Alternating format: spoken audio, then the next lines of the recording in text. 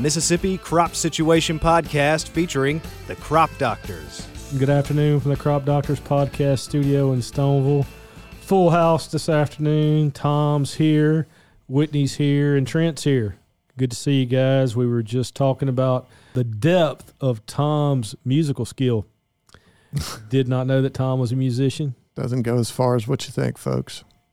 I'm impressed. I have a good ear. I have a really good ear, I think. That's what Tracy always gives me a hard time about, that I can pick songs out and listen to something and tell you just about who it is and tie things together and all the rest of that. But So, I mean, I knew you had musical knowledge because you're always talking about bands and stuff, but I didn't know you had the musical talent to go along with it.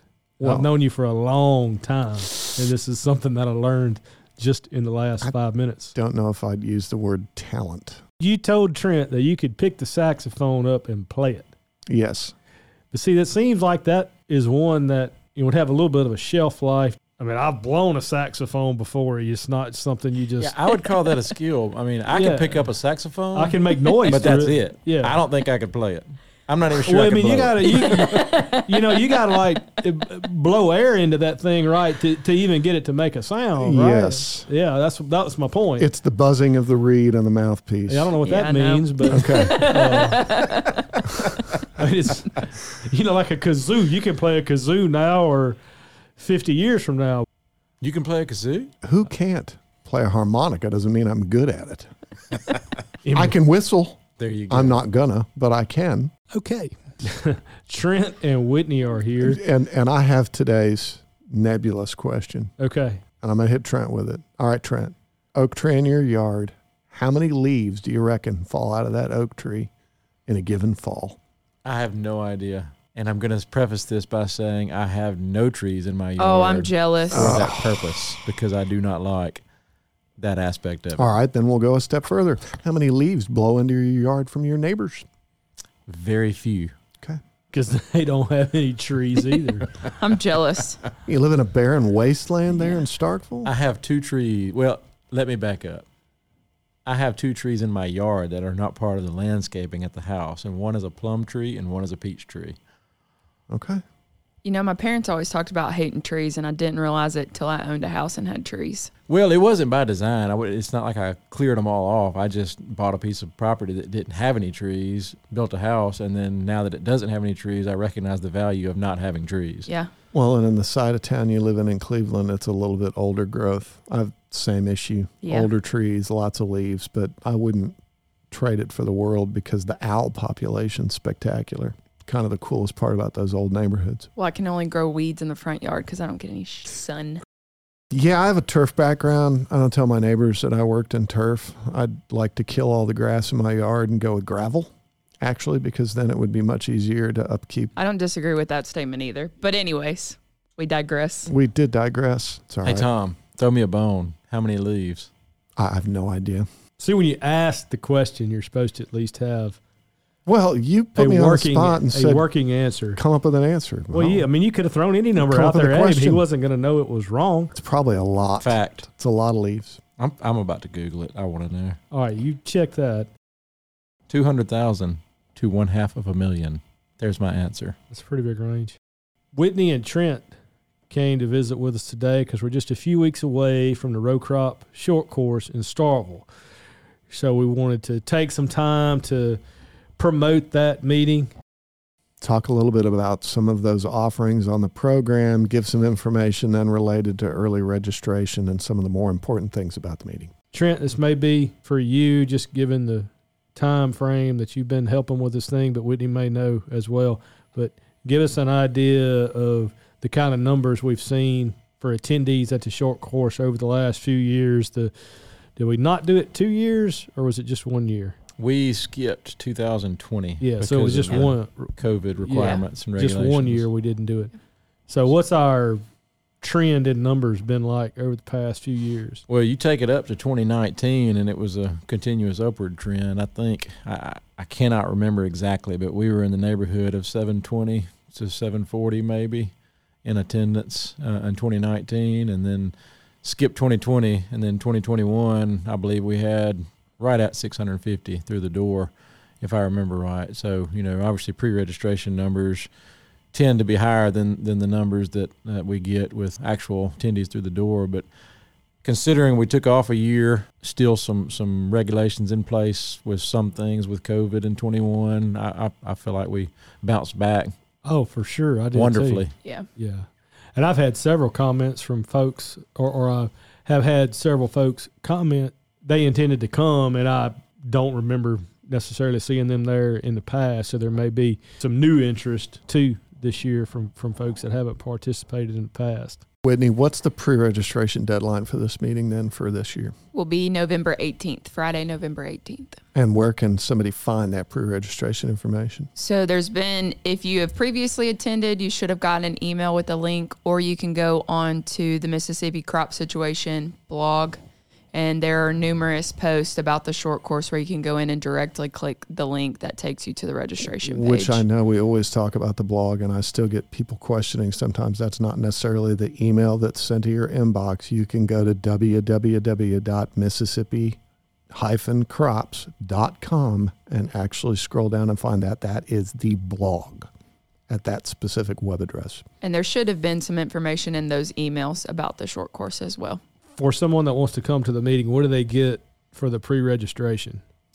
So by pre-registering, and all of your meals are included, if you come to the door and you have not pre-registered, you will be required to pay $40 at the door to attend the meeting.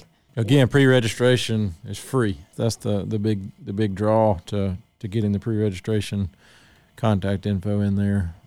So, and the cost is nominal. Even if you're planning only at the last minute to come, the cost is nominal.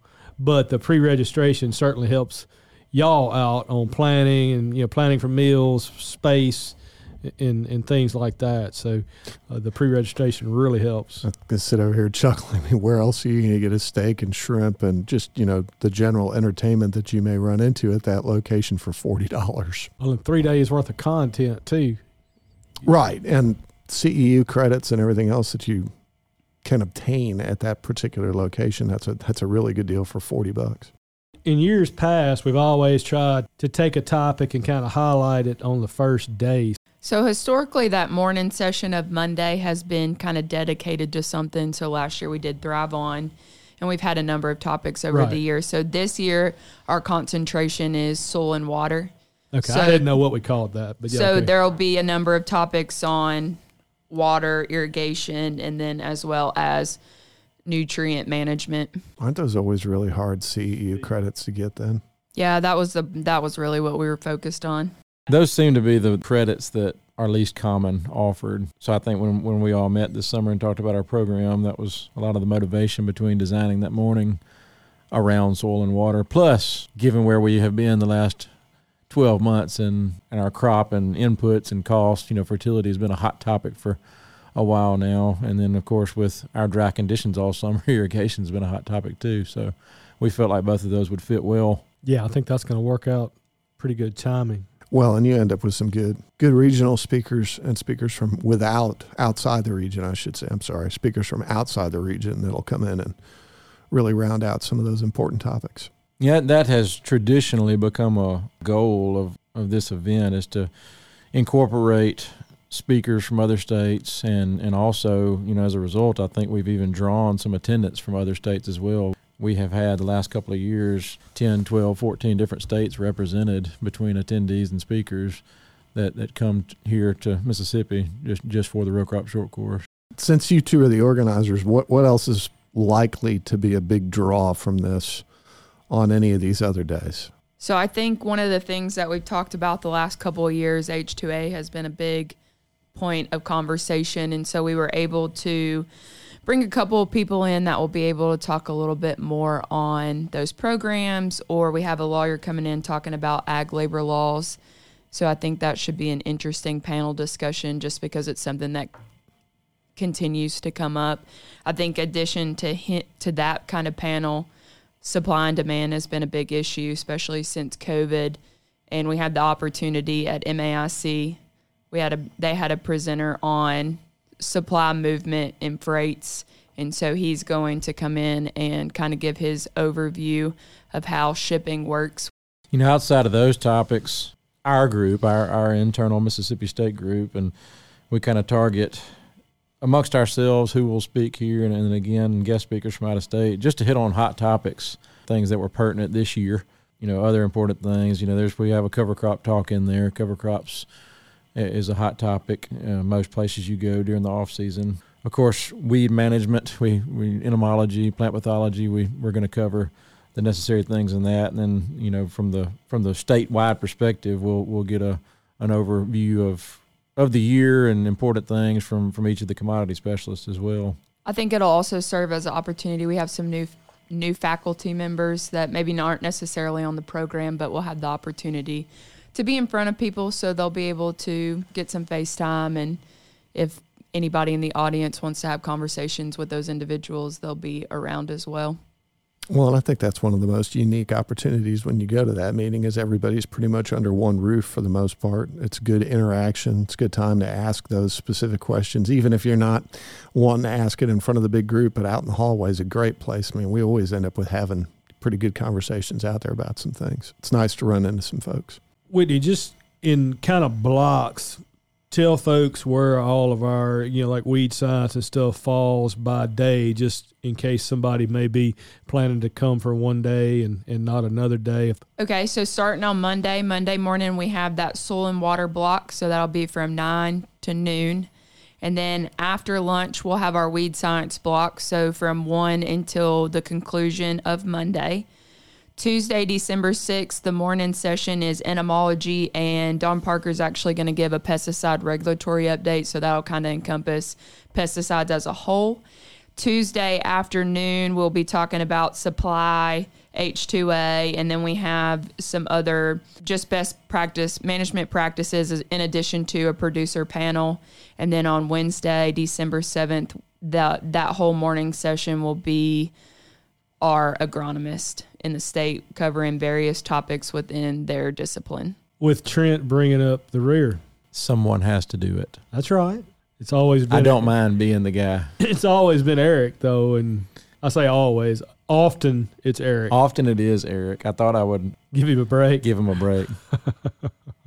How's sponsorship commitment? Sponsorship, man, it's humbling and overwhelming at the support that we get for this event. So, back to earlier in our conversation talking about the pre-registration and the free event. It's a conference center. There's a lot of food that we're providing, a lot of coffee, drinks, snacks, et cetera. So, it costs a lot of money to host this event, and we absolutely could not do it without the contribution from these sponsors. So we're still, at this point, finalizing all the contributions from all the sponsors. So I don't have a total number yet of sponsors that we will have for this year, but we have a lot of our usual sponsors, and we even have some new sponsors that this will be their first time participating, and we're thankful for them too. What's the prize for this year's raffle ticket purchase? I don't have the specifics to share today. Just know that we are going to be raffling off a football game weekend next fall, and then we will be also raffling away a baseball game weekend.